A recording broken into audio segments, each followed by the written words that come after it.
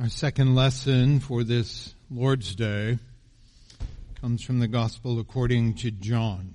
We are in chapter 18 and we'll be reading verses 1 through 27.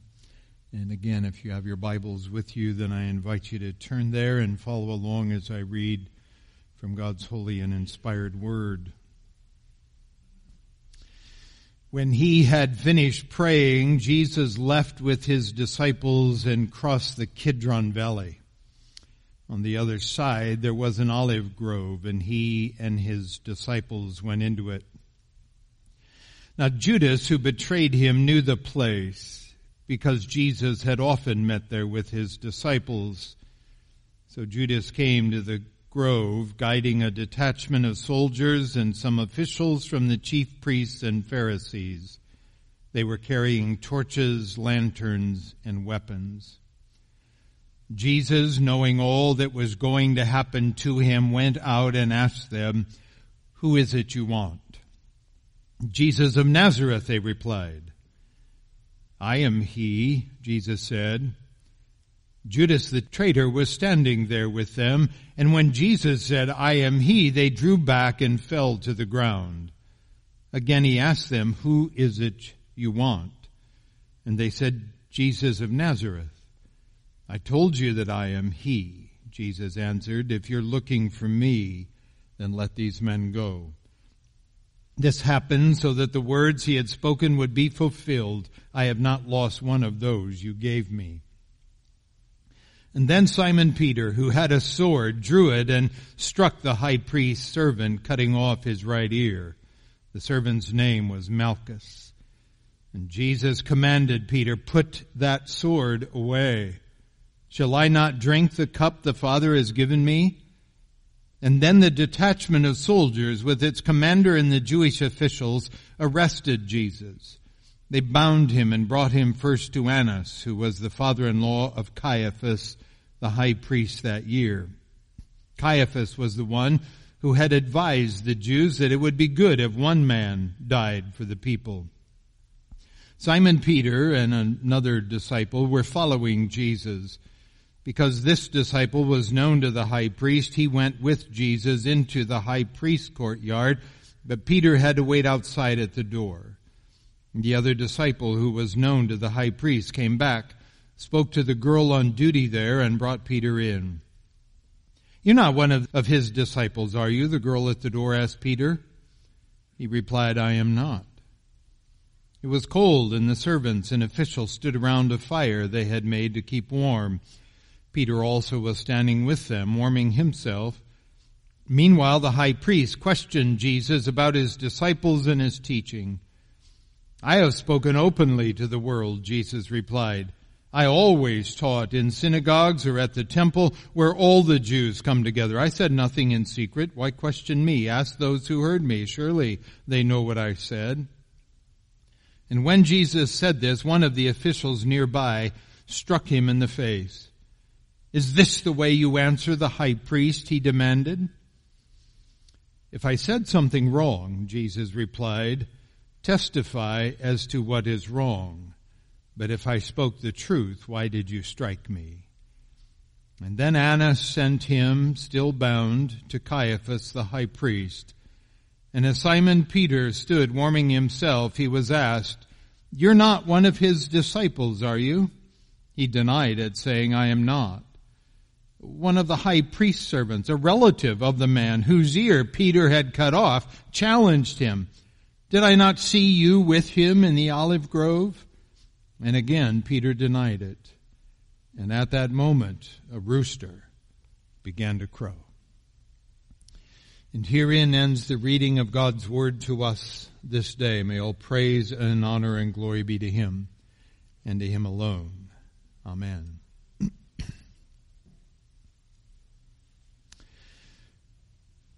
As we have said throughout our study, the Apostle John did not set out to offer one more gospel that bore remarkable resemblance to the gospels that had already been produced. His agenda was focused more on helping his readers come to a specific conclusion. that Jesus of Nazareth was the pre-existent Son of God, incarnated for a redemptive purpose, and that by believing in him they might have eternal life.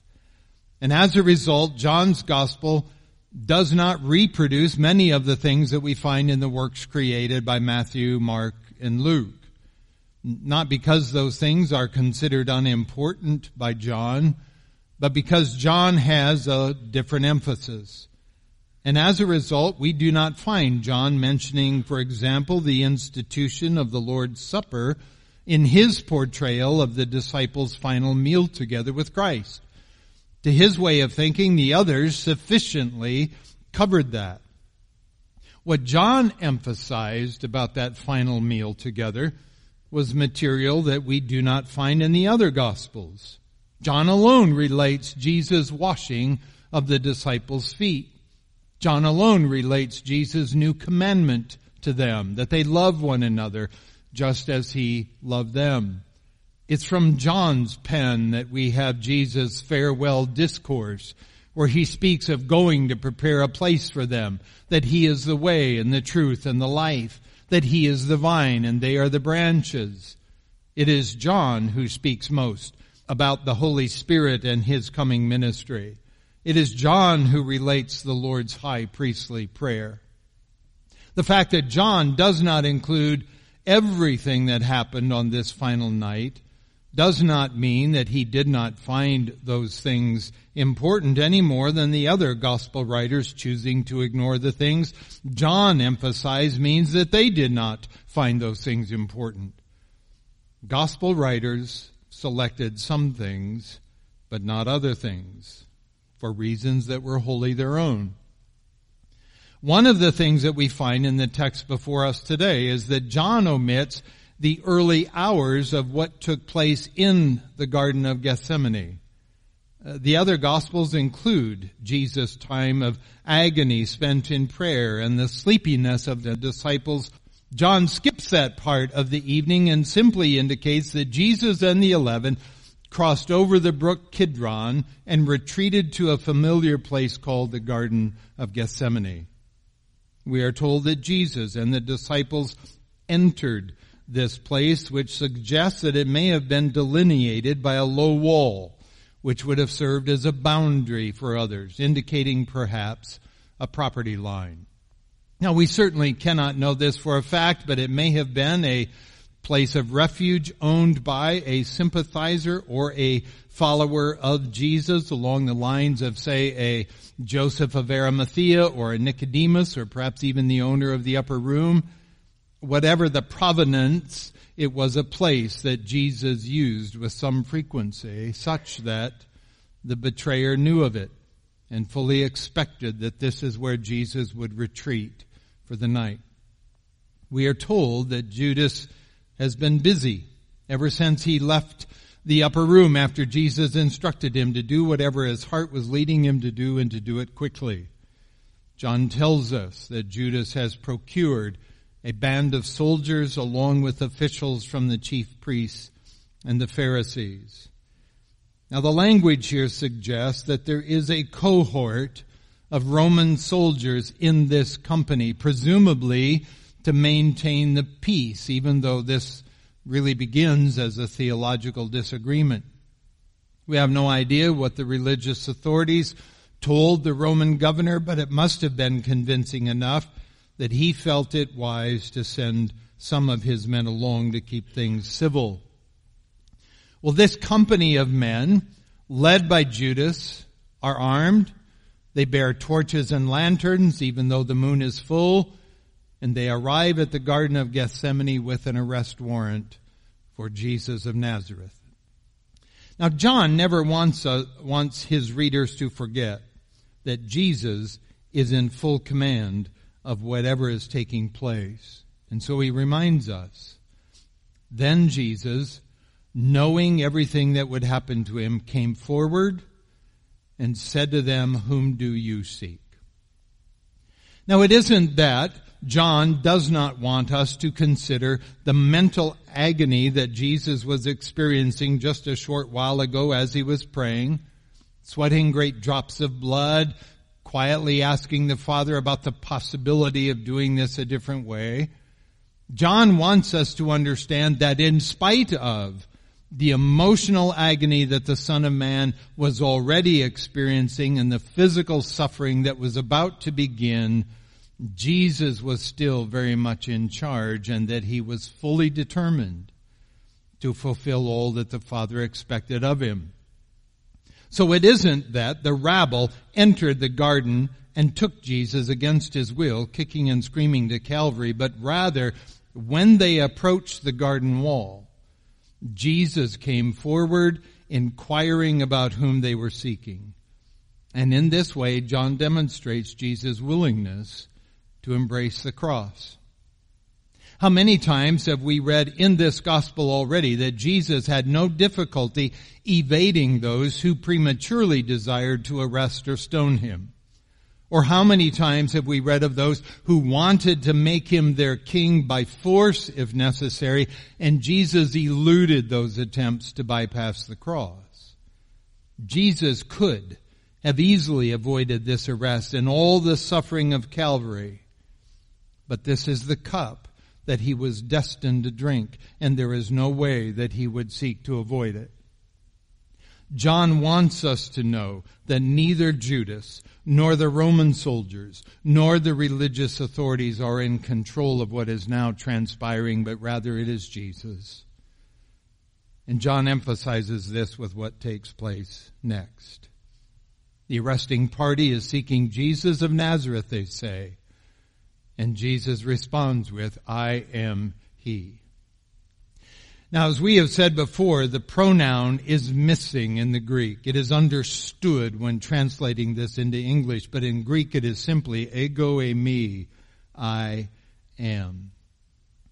Now, John does not offer explanation as to why what happens next occurs, and so we must speculate to a certain degree. But when Jesus declared, I am, John tells us that all those in the company of Judas drew back and fell on the ground as though Jesus released a minute dose of holiness along with his words, causing these unredeemed sinners to shrink back in terror.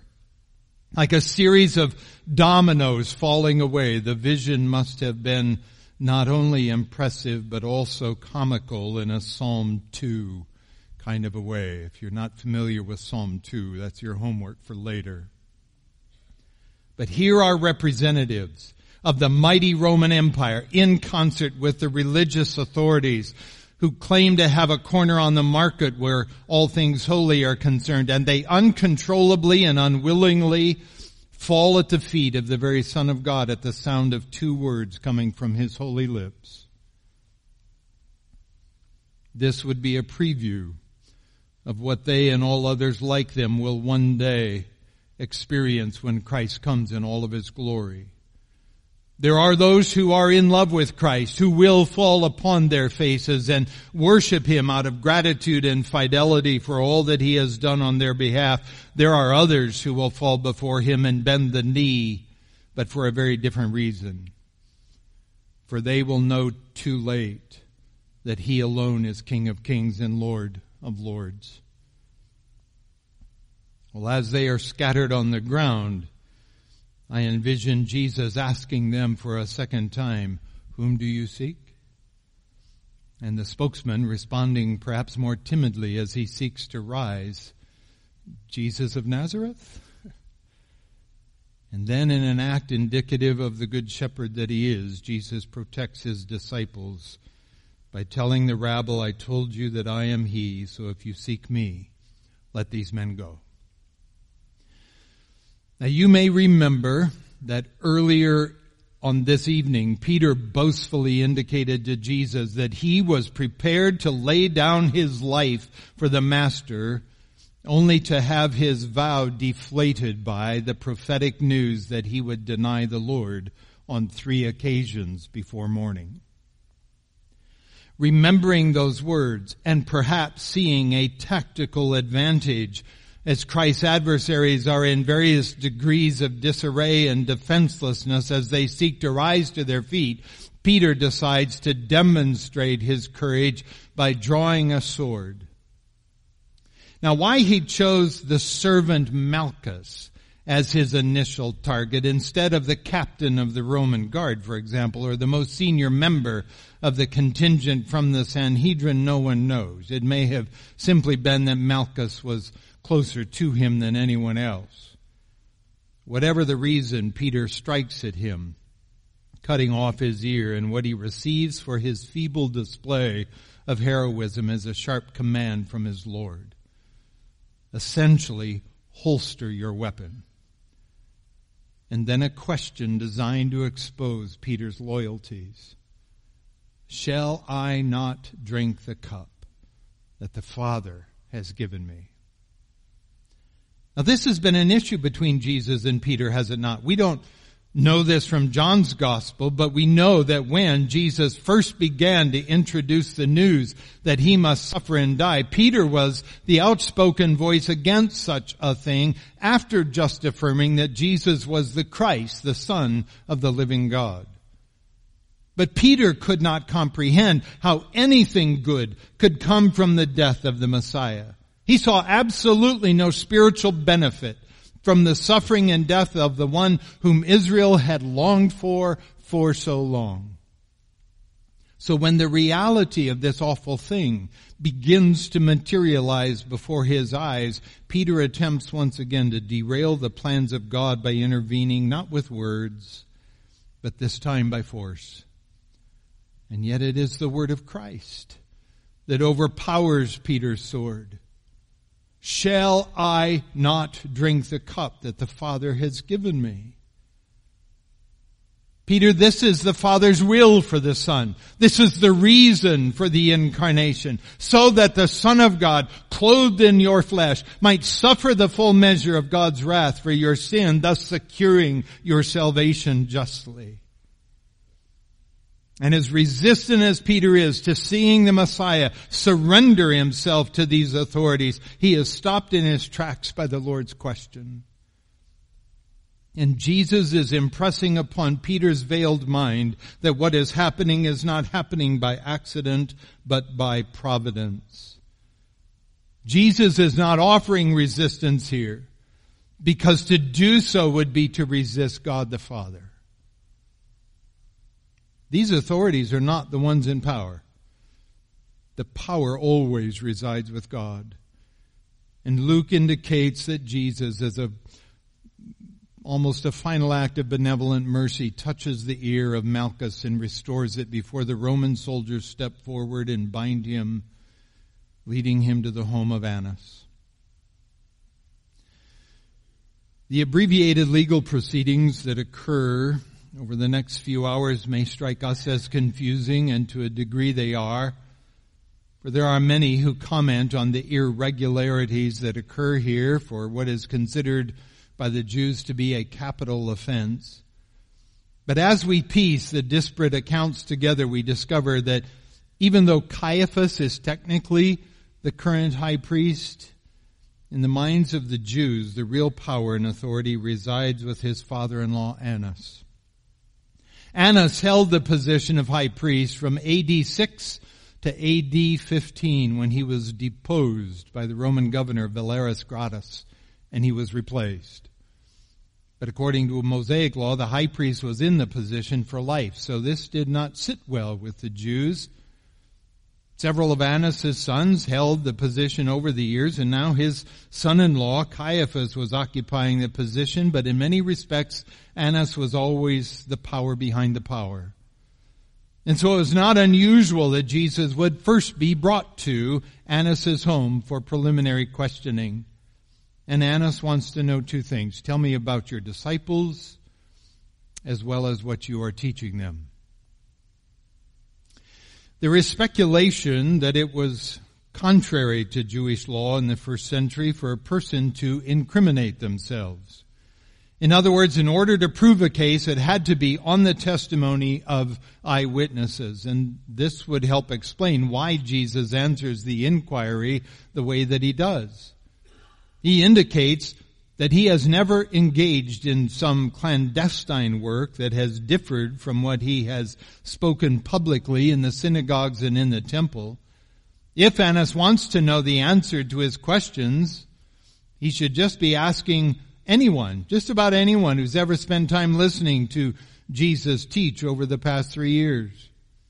Surely there are plenty of people capable of illuminating the priest, for there must be thousands of witnesses. That response, however, received a blow from one of the officers standing nearby, who apparently was ignorant of the law. He felt that Jesus was not being respectful to Annas and said so, to which Jesus responded by pointing out the man's failure to follow their own legal protocols. Now, while all of this is going on, Peter's in the process of making a liar out of himself. "Lord, I will lay down my life for you," he had said. But out in the courtyard of Annas' home, there was an attentive servant girl who observed one of Jesus' disciples enter the home because he was known to the high priest. We do not know for certain who that disciple was. Most speculation suggests that it was John, although others question how a fisherman from Capernaum would know the high priest. Their conjecture is that the disciple mentioned is not among the closest disciples of Jesus, but perhaps another disciple, such as Nicodemus on the Sanhedrin, or who provided entrance to Peter. Whatever the answer, it's irrelevant, because the real story is what Peter does now that he is in the lion's den. This little servant girl is curious about Peter, who was given safe passage into the courtyard by one of Jesus' other disciples, and so she logically concludes that Peter must be a follower of the man being interrogated now by Annas, although Peter's behavior and movements might suggest that he was disinterested in what was taking place.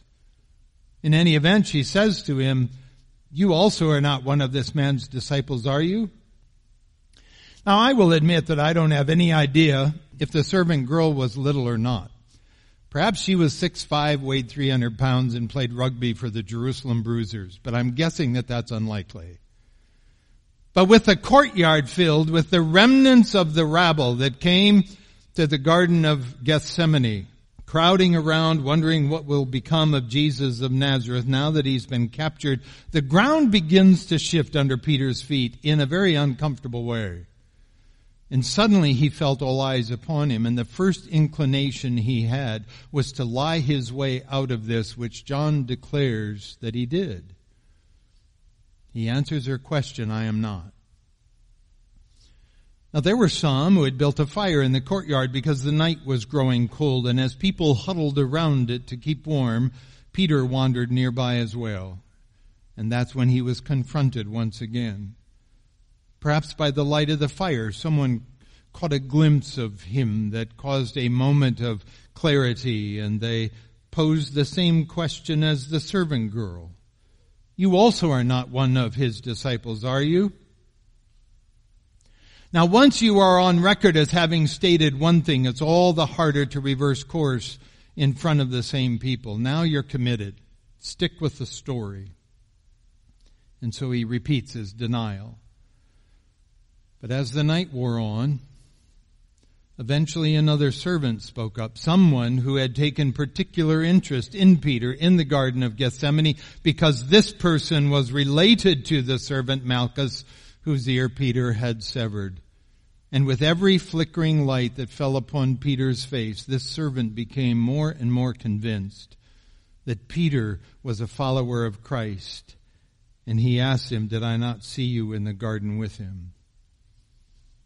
And as they say, in for a penny, in for a pound, Peter adopted the notion that if he just kept denying it, they would eventually stop their inquiries. But no sooner is his denial upon his lips than a rooster begins to herald that dawn is on its way.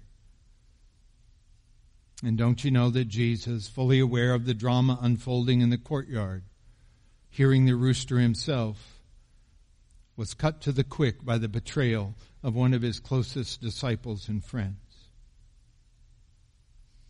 The question is, what was the source of Peter's fear of being counted among Christ's followers?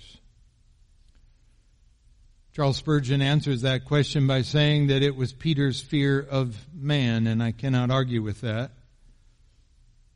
How many of us have denied our Lord at key moments in time because we were more concerned about what people should think of us or say of us than we were concerned about what the Lord might say of us? I wonder if the words of Jesus from earlier in his ministry came to Peter's remembrance in that moment. Whoever denies me before men, I also will deny before my Father in heaven. Now, to safeguard against that, Jesus charts the course for his disciples. He says, if anyone would come after me, let him deny himself and take up his cross and follow me.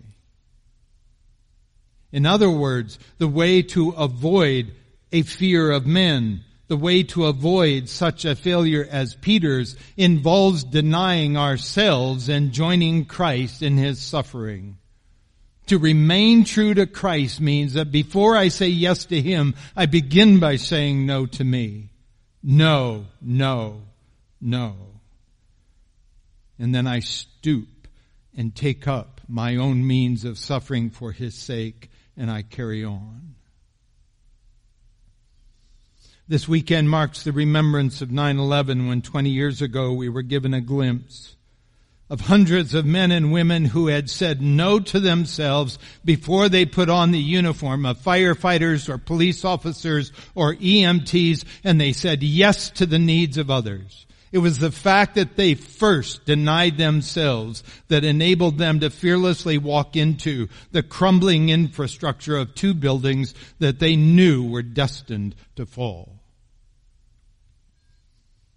If you want to have the kind of courage, that kind of courage, if you do not want to be afraid of men, then say no to yourself before you ever say yes to Christ.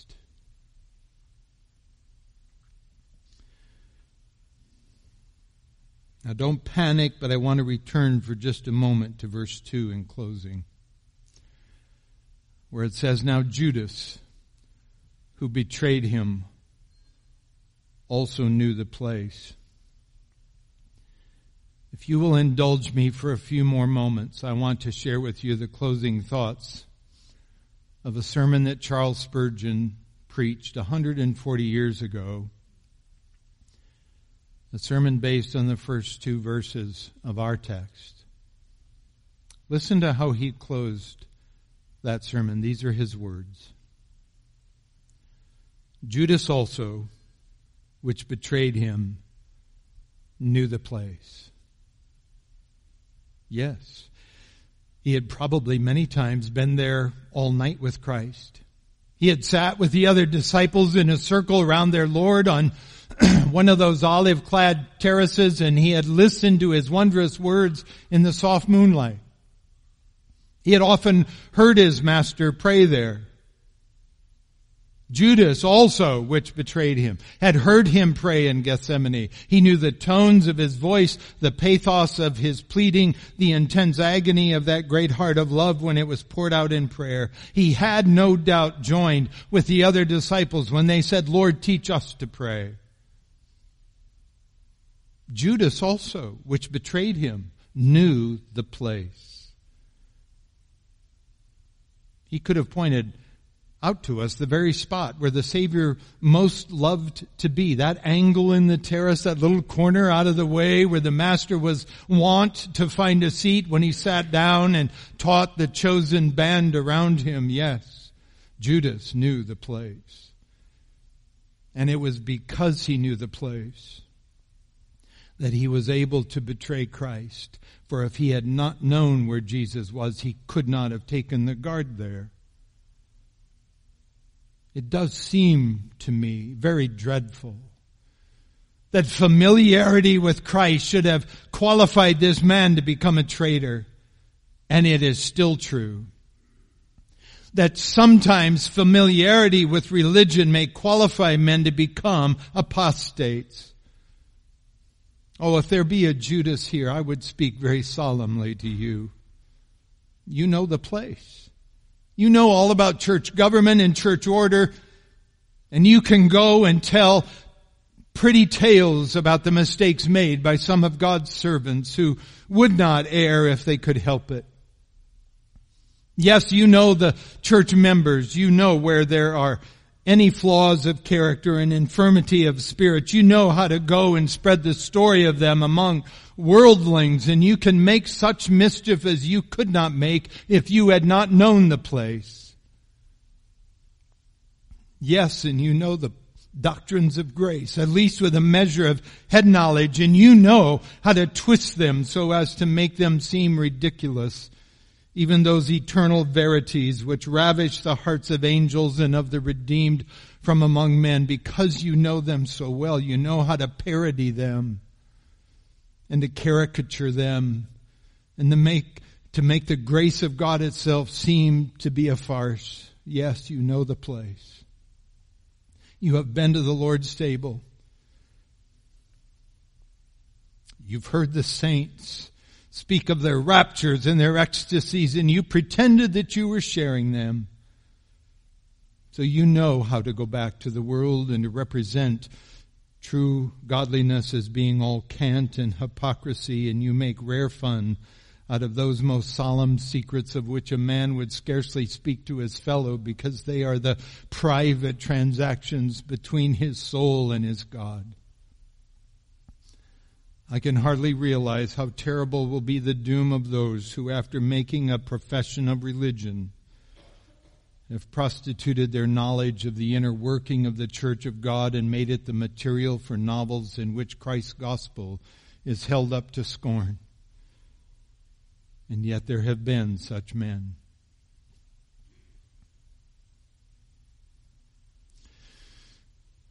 Beloved, the day will come when the eternal destiny of every person will be made known. And there will be those like Judas, whose traitorous response to Christ's love and grace will be met with the words, "Depart from me, for I never knew you." And there will be others like Peter, whose failures, great though they be, will be welcomed into Christ's eternal presence because of what Christ has done on their behalf. Neither Peter nor any other sinner will be saved because of what we've done, but because Jesus has saved us by His grace alone, through faith alone in Him. Let me invite you to bow your heads with me to pray for a moment today.